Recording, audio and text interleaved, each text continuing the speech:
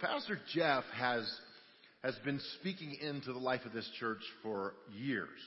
But especially in these last few months, as we were looking at the 14ers and what we're calling Springtime as a series starting in February, God started breathing stuff into us and into you. And we're writing this stuff down. And Jeff is a writer, as you know.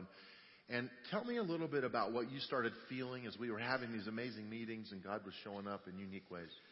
Well, I just think that we've enjoyed such an amazing journey here in Timberline. But this year, what we're wanting to do is to be increasingly intentional about our vision. And the vision's where you're going. The strategy is how you're going to get there. And so just in collaboration as a team together, it's just been great. And a sense of God being in the room with us, without being weird about that, just a sense of the inspiration of God helping us. And so as we've been doing this and starting to unpack these 14ers that we want to climb, I think it's just a really exciting season. We've had, I think I brought you 11 14ers that we want to climb this year. And these are goals of vision for Timberline Church. Even this week, we were able to categorize some of those. Like when you think about prayer, worship, waiting on God, anointing with oil, some of the things that I had told you already in the list, we were able to put those in a category that we're having a one word over all 3 or 4 of those things. And so we're going to not have 11, even though we have 11 goals within those 14ers, but we're going to come up with a number hopefully by the next week or two and some words that you can identify. We'll put them in print. We're going to ask you to take them with you all year. We will be referring back to them. Do you think there are seasons in the life of a person or a church or even a country where God's favor or blessing, He just kind of pours something out? Yeah, I think that what we are doing is we can't create the blessing of God. Right. Only He can bless. But we can posture ourselves individually and together in a way that, if you like, creates space for God to bless. And I think that's what we're doing. And I think our collective anticipation is of a great year together. Today we're looking at the mountain of worship and what that means, and it's a great story. And by the way, you have some friends here. This weekend I met some people from England. Really? And they had this real English accent, and I said, okay. You guys are so fortunate because you're going to be able to understand our speaker today. The only people who do. No, we all understand you. In fact, I love the accent. Sometimes I'm kind of jealous because I like your accent too. Don't you love? Would you let this guy know you love him? He's a wonderful man. Love you, buddy. You too.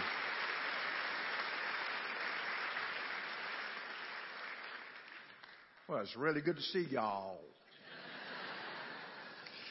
Well, as you've been hearing, we're thinking about the mountain of worship and prayer. Let's jump in right away. Mark chapter 6 and verse 45. It says this: Immediately after this, Jesus insisted that his disciples get back into the boat and head across the lake to Bethsaida while he sent the people home. After telling everyone goodbye, he went up into the hills by himself to pray. Late that night, the disciples were in their boat in the middle of the lake, and Jesus was alone on land. He saw that they were in serious trouble, rowing hard and struggling against the wind and waves. About 3:00 in the morning, Jesus came toward them, walking on the water. He intended to go past them, but when they saw him walking on the water, they cried out in terror, thinking he was a ghost. They were all terrified when they saw him, but Jesus spoke to them at once. Don't be afraid, he said. Take courage, I am here. Then he climbed into the boat and the wind stopped. They were totally amazed, for they still didn't understand the significance of the miracle of the loaves. Their hearts were too hard to take it in. You know, when I read this, I don't want to be irreverent in any way, but walking on water, I mean, that looks like a lot of fun, doesn't it? I think it would be an incredible experience to actually be able to do that. And how many of you have ever actually tried? If you've ever tried to do that, I tried on one occasion. I'd read this passage. I thought, walking on water, that looks like fun. And Kay and I were staying at a hotel, and the swimming pool was deserted. So I went down to the pool. I put my swimsuit on because faith without works is dead. And I stepped onto the surface of the water, and how many knew that I sank? Yeah, I sank. But it looks like a lot of fun. Here in this story, everybody, Jesus really does walk on water. What's the context? Well, the context is that there is a storm.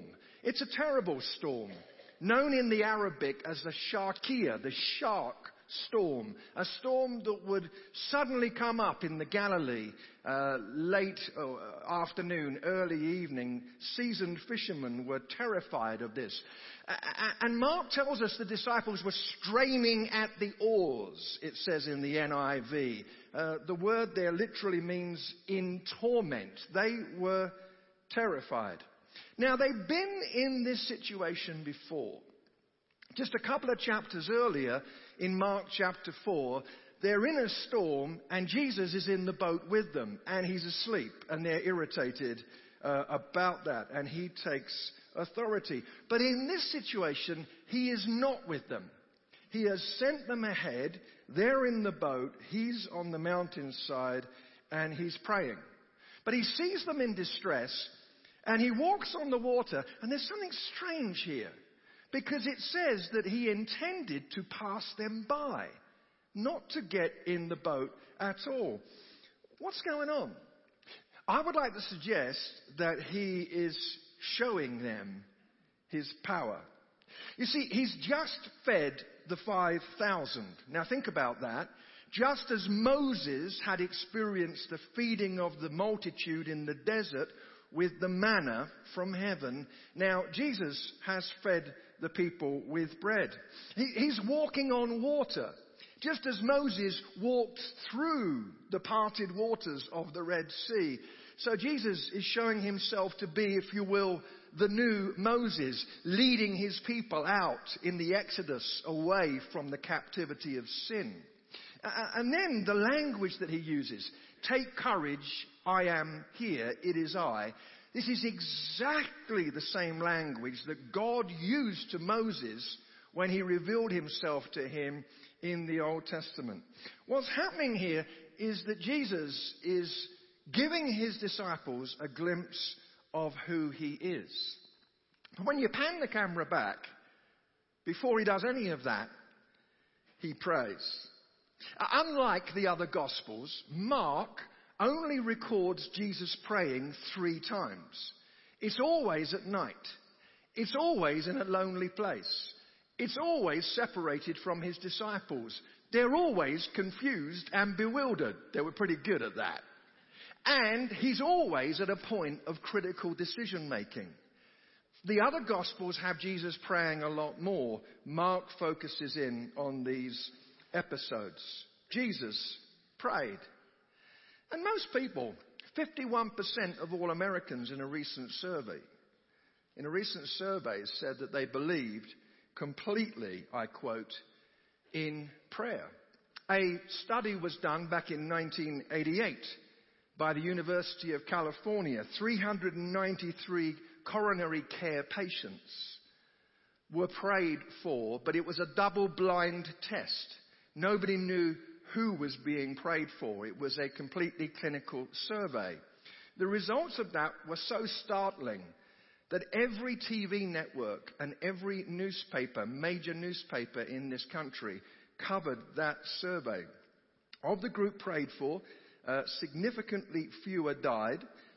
Fewer needed the most potent drugs. Nobody had to be put on life support. Now, I'm saying that prayer is effective. I'm not just saying prayer is some magic formula that always works in some guaranteed way. But the reality is that we believe in prayer. We know that prayer is effective, but isn't it hard? I mean, I've got a confession to make. I spend a lot of time here making confessions. I'm not very good at it. Say, well, you're preaching about it. I know. It's awkward. I'm not very good at prayer. My mind drifts. Anybody else? Your mind drifts? I start to pray and then I think, wonder what's for lunch. Anyone like that? Or, I never pray while kneeling because I'm going to go to sleep. I'll be face down on the rug, within 45 seconds. And then I feel guilty because I read these books written by major prayer warriors. irritating. You know, some guy 300 years before there was anything on TV goes into the woods and crawls into the bowels of a log and prays for a month. That's never going to happen to me. I'd be in the log for 10 minutes and come out with woodlice in my underwear. It's not going to happen, and please don't focus on that unfortunate picture. And then some of us are uncomfortable with asking. The late, great Dallas Willard said that asking is at the heart of prayer. Asking.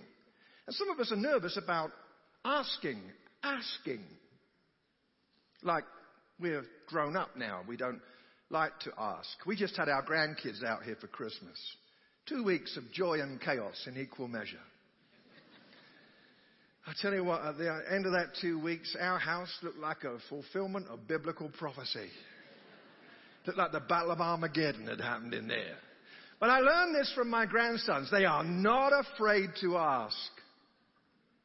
And they are not afraid to receive. I give Stanley or Alex a candy bar. They do not go into crisis. Granddad, we are not worthy to receive this confectionery, for we have not cleaned our rooms since birth. No. They ask easy. They receive easy. Some of us are nervous about this. So why are we emphasizing prayer at this time as a church? Let's dive in here. First of all, we're doing this because we see that prayer was a core foundation in Jesus' life. Prayer was a core foundation in Jesus' life. Why did he pray? Some people say, well, he only prayed to give us an example because he's the Son of God, so he didn't really need to pray.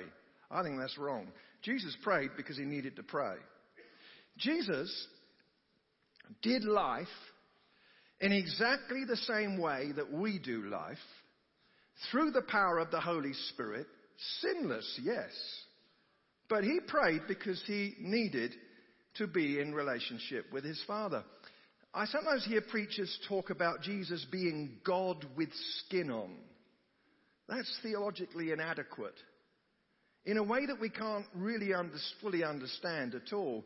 Jesus was fully God, but fully man. And he obviously limited himself. God is omnipresent, which means he's everywhere all the time. Jesus was not omnipresent. He had to walk to places. And so Jesus did life fully as a human being, and prayer was a vital part of that. I think sometimes we think prayer is a kind of an optional thing, a bit like putting sequins on a motorcycle helmet. A very odd illustration. I'm not sure where I got it, but... Or prayers like it's for extreme emergency circumstances. You know, when you see those little red boxes and it says, break glass in the event of an emergency. How many of you, like me, there's no emergency. You just want to break the glass. And I think there's a danger that we see prayer as some kind of optional spiritual luxury, or something that we resort to when we're in trouble. It wasn't that way with Jesus. He prayed regularly, often withdrawing, Luke 5, to lonely places and praying. It was part of his everyday life. He prayed to the Father. He didn't have faith in faith, or even just faith in prayer in an abstract way, but his prayer was directed to the Father. He prayed for others, for children, for his followers, for us. He prayed with others. Luke 9, he took Peter, James and John with him to a mountain to pray. He prayed alone, often withdrawing into isolation. He prayed indoors in the synagogue. He prayed outdoors on the mountain. He prayed short prayers like the so-called Lord's or Disciples' Prayer, which you can pray in about 90 seconds. Sometimes he prayed all night, Luke chapter 6. He taught persistence in prayer, that we should always pray and not give up, Luke 18. Jesus experienced that not all prayers, including his own, are answered in the way that we would like. 3 times in the Garden of Gethsemane, he prayed, let this cup pass from me. And it did not happen. Jesus prayed. And I think what we're wanting to do is just re-establish prayer in our own lives personally and then together. We want to just prioritize that. Can I just say, if you're challenged by that, and I am, don't go out of here saying, that's it, I will arise at 4 a.m. every morning and pray for 4 hours. We can do that. We can make lofty objectives. I just got this new rowing machine. It is an apparatus of the devil. And I sat on that thing and I got all excited and I thought, I'm going to row 10,000 meters every day. And we'll have the body of a bronzed god. 2,000 meters later, I felt the need to revise my objective. Here's what we do. We say, I believe Christians should pray every day for an hour. Well, good for you. There's not much point in believing it and not praying at all. How many know it's better to pray for 5 minutes a day and pray through the day as you walk through the day? It's better to do that than believe in praying for an hour but not praying at all. Let's be realistic about this. And we want to help equip each other with some further weekend messages that will help us to pray. Jesus prayed. It was a core foundation.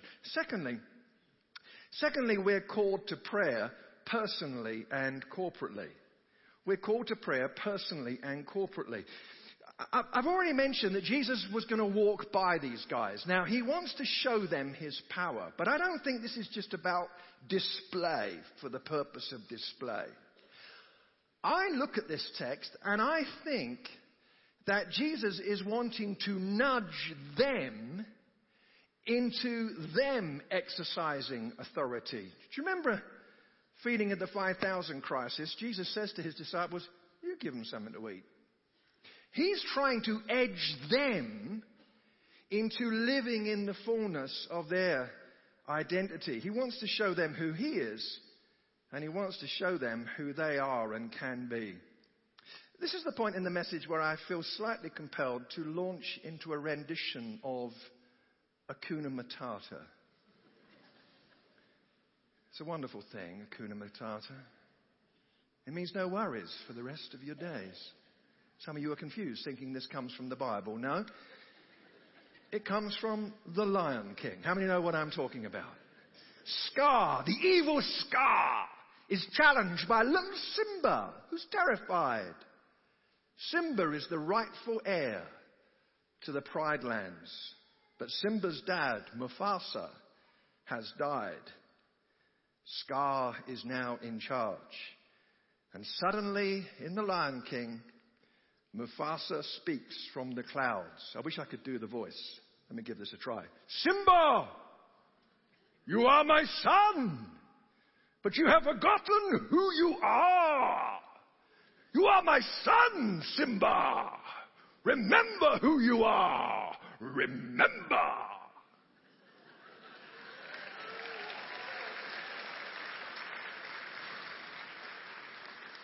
I was practicing that for 3 hours yesterday. I tell you, my wife thought I was crazy. And Simba, I'll get out of that voice. Simba, restored to his identity, marches back to the Pride Lands to restore law and order. You see, we haven't got time to unpack it, but your identity in Christ, my identity in Christ, will always be a matter of contention. Luke chapter 3, Jesus hears from the Father, "This is my beloved Son, I am pleased with him." Prophetic affirmation of identity. Luke chapter 4, in the wilderness, the hiss of Satan, "If you are the Son of God." Prophetic identity is affirmed and then immediately challenged and questioned. We have an identity in Christ, corporately together to engage in prayer that unfolding history might be changed. We do it alone, we do it together. Years ago, I was in a church, Kay and I were based in a church in Chichester in the south of England. We had a lot of young people in the church, and we would have a prayer meeting and nobody would come really. Didn't like to pray. So we decided to call a prayer meeting that lasted 7 days, 24 hours a day. We called it 24/7. We set up a prayer room and we invited people to sign up for 24/7. And people came. I mean, it was amazing. And we had a guy visiting us from Texas while we were doing that. And he said, I believe that what you're doing here in Chichester is going to go around the world. The 24/7 movement that was started in that little church, there are 2 books that have been written about it. I was there. It's now in 83 nations. It's gone around the world. In this coming year, we are going to emphasize prayer more. At the end of our weekend services, you're going to hear us talk about it more. During this year, we're going to, and we're figuring it out, but we're going to have a season of prayer and fasting church-wide. And I hope that we'll have a 24/7 season of prayer with a prayer room and people praying around the clock, signing up for an hour as we embrace afresh the calling to pray. Some of you are going, I could never do that. The thought of praying at 3 a.m. in the morning chills my heart. I fall asleep at 4 p.m., never mind 3 a.m. But I believe that together we can push forward for the kingdom. And then number 3, exposing some myths about prayer. Sometimes we don't pray because we've got bad ideas about prayer. For example, I used to teach that prayer is a conversation. You know, I get up this morning and I have this little conversation with God as if I say, hello, Lord. And he says, hello, Jeff. And I say, how are you today? And he says, I'm good. I'm God. It's the way it is. And I say, Lord, do you have any particular preferences concerning my attire today? And he says, yes, please. I'd like you to wear the brown jacket because it goes with those rather awesome cowboy boots you occasionally wear with shorts. And I said, thank you so much, Lord. Have a good day. And also with you, he cried. It's not like that. 99.9% of the time, here's how it works for me. I say my stuff. I hear nothing. In fact, I get a bit worried about those Christians with whom God is endlessly chatty. Does God speak? Yes, he does. There are impressions and nudges. And one time in my life only, an audible voice. Only one time. Many of us have never heard that. By the way, the audible voice thing, I've not mentioned that before, but I think God sometimes does that kind of stuff for me because he knows I'm stupid. I think the angel Eric goes into the presence of God and says, it's Lucas again. They're talking about repelling. And the Lord says, no. Really? Let's do something awesome so he'll just remember that I'm around. But we can't build our lives on these things. And prayer is not an endless conversation. And don't come up to me and say, well, are you suggesting God doesn't speak? Yes, he does. But let's not paint a picture of Christianity that is not true. What about this idea that God is in heaven listening to us? That's a great idea and a bad idea. God is in heaven, but he's not just in heaven. In fact, a better translation of the Lord's Prayer, our Father who is in heaven, a better translation would actually be, our Father who is in the heavens. And the first heaven, theologically, is the air that surrounds your body. So yes, God is out there and God is right here. If we don't get that, prayer will be like lobbing snowballs at the moon. How many of you with me? I like the snow, but enough already. Has anybody like that? And if we believe the beautiful song, From a Distance, if we believe that it's just from a distance that God is watching us, prayer will be like lobbing snowballs at the moon. Is anyone out there, out there, out there, out there, out there? Can you hear me? Me. God is out there and God is right here. What about this idea that, well, whatever needs to happen will happen anyway, so why should I bother? Anyone remember Doris Day? Que sera, sera.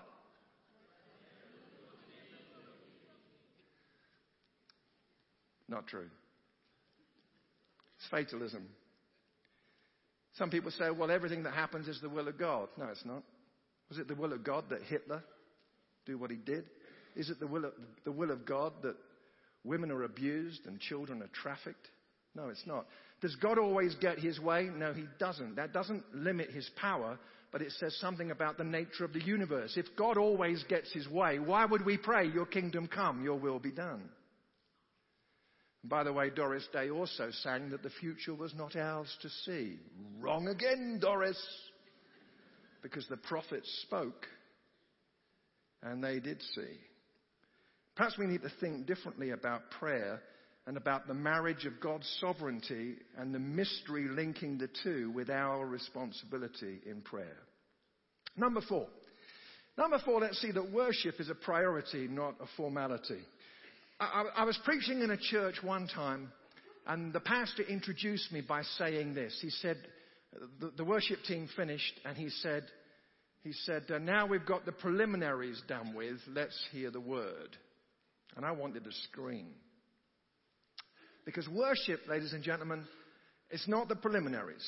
And we don't sing songs because we've got nothing better to do, so let's fill in some time. And it's not a spectator sport. Worship is a response to the call of God throughout the Bible, Old Testament and New, that we come before God and worship him. The heart of worship is sacrifice. In Genesis, Adam and Eve walked with God in the garden. They fellowship. There's a snake in the grass. But quickly, the patriarchs begin to build their altars. In Exodus, the tabernacle is established. People build their lives around worship. In Leviticus, Numbers, and Deuteronomy, the elaborate sacrificial system for worship is established. In established Israel, the temple is built as a centerpiece of the life of the nation. The psalmist repeatedly calls us, me, you, to energetic, expressive worship. Psalm 5:11, let all who take refuge in the Lord rejoice. Let them ever sing for joy. Psalm 22 verse 3, God inhabits the praises of his people. Psalm 29:11, give to the Lord the glory due to his name. Worship the Lord in the beauty of holiness. Psalm 32 and verse 11, be glad in the Lord and rejoice, you righteous. Shout for joy, all you who are upright in heart. Psalm 47 verse 1. Clap your hands, all you people. Shout unto God with the voice of triumph. Psalm 98 verse 4. Make a joyful noise to the Lord, all the earth. In Psalm 150, there are 13 commands to us to worship the Lord. In the Gospels, Jesus is in his Father's house, prioritizing that. And in John 4, he says the Father looks for those who will worship in spirit and in truth. The early church gave themselves to such energetic worship that people thought they were drunk as a result. In the epistles, in Corinthians, order is given to worship. James calls us away from superficiality in worship.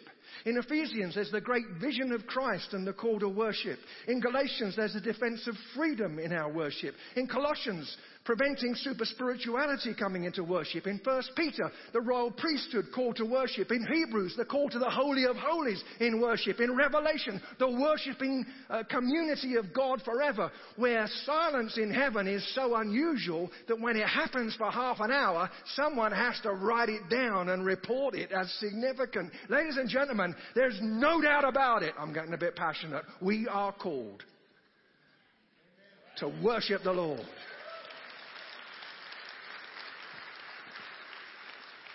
And let's not say I don't feel like it, because sometimes I don't feel like it, which is awkward when you're the pastor. Worship is not an expression of mood. It's a declaration of truth. That's why I think we should sing more songs about who God is and less songs about how we feel. I get a bit frustrated when I have to sing, I'm happy, happy, happy, I'm ecstatic, how about you? Because actually, how do we know collectively how we feel? And there are people in this building today, and you worship God, and frankly, you feel miserable. God bless you in your sacrifice. It is not about how we feel. It is about who God is. Well, the last thing is this, number 5.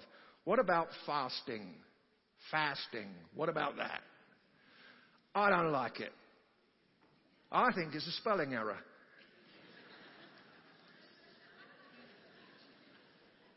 I think the church has been mistaken for the last 2,000. It's not fasting, it's feasting. How many of you were with me in this? We could have a festival of feasting. Hand me another cheeseburger, honey. I'm doing this for Jesus. No, I'm kidding. Don't be offended. I'm kidding. It's fasting. It's there. In fact, Jesus said when you fast, he assumed that we would. Why do we do that? Do we do that to twist the arm of God? No. Fasting is not about us. It's not about God. It's about us. It's about being intentional, making a declaration of dependency, allowing our schedule, which is so structured around food, to be interrupted as we give ourselves to prayer, having a clear purpose, coming in repentance. We're going to unpack this more. I want to say this right away, lest anyone misunderstand. Should a person with challenges with eating disorders fast? I suggest not. Because how much the enemy can twist even the holiest of things. If you've struggled with an eating disorder, don't fast food, fast something else. But allow a godly disruption to come into your life. Jesus prayed. May it be as we move forward together as a community that we grow personally and together in prayer. Would you bow your heads with me? Let's pray now. The disciples said to Jesus, Lord, teach us how to pray. I want to invite you wherever you are seated to just whisper that prayer. God, show me how to pray. Show me what prayer looks like in going through my day and those moments of quiet, muttered praise and telling you about my life, and maybe those moments of separation and solitude of 5 minutes in the morning or praying the Lord's Prayer at night. Show me how to pray. We earnestly pray, Lord, show us as a community how to grow together in agreement in prayer.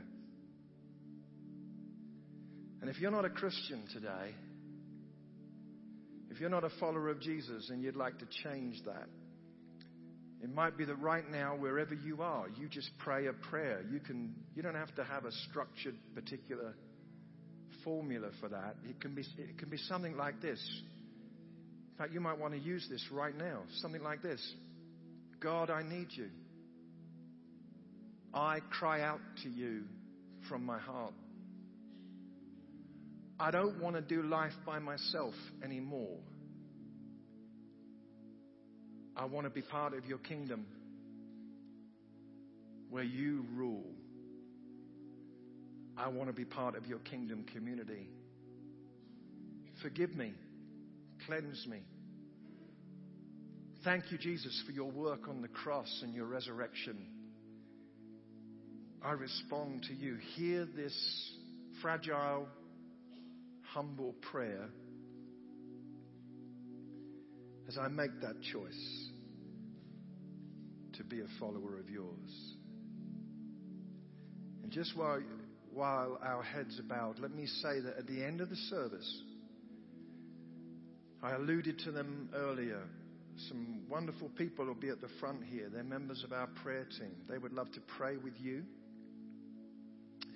They would love to give you resources to help you, on this Christian journey that you have begun today. Please take advantage of that opportunity. So we give you thanks in Jesus' name. Everyone said,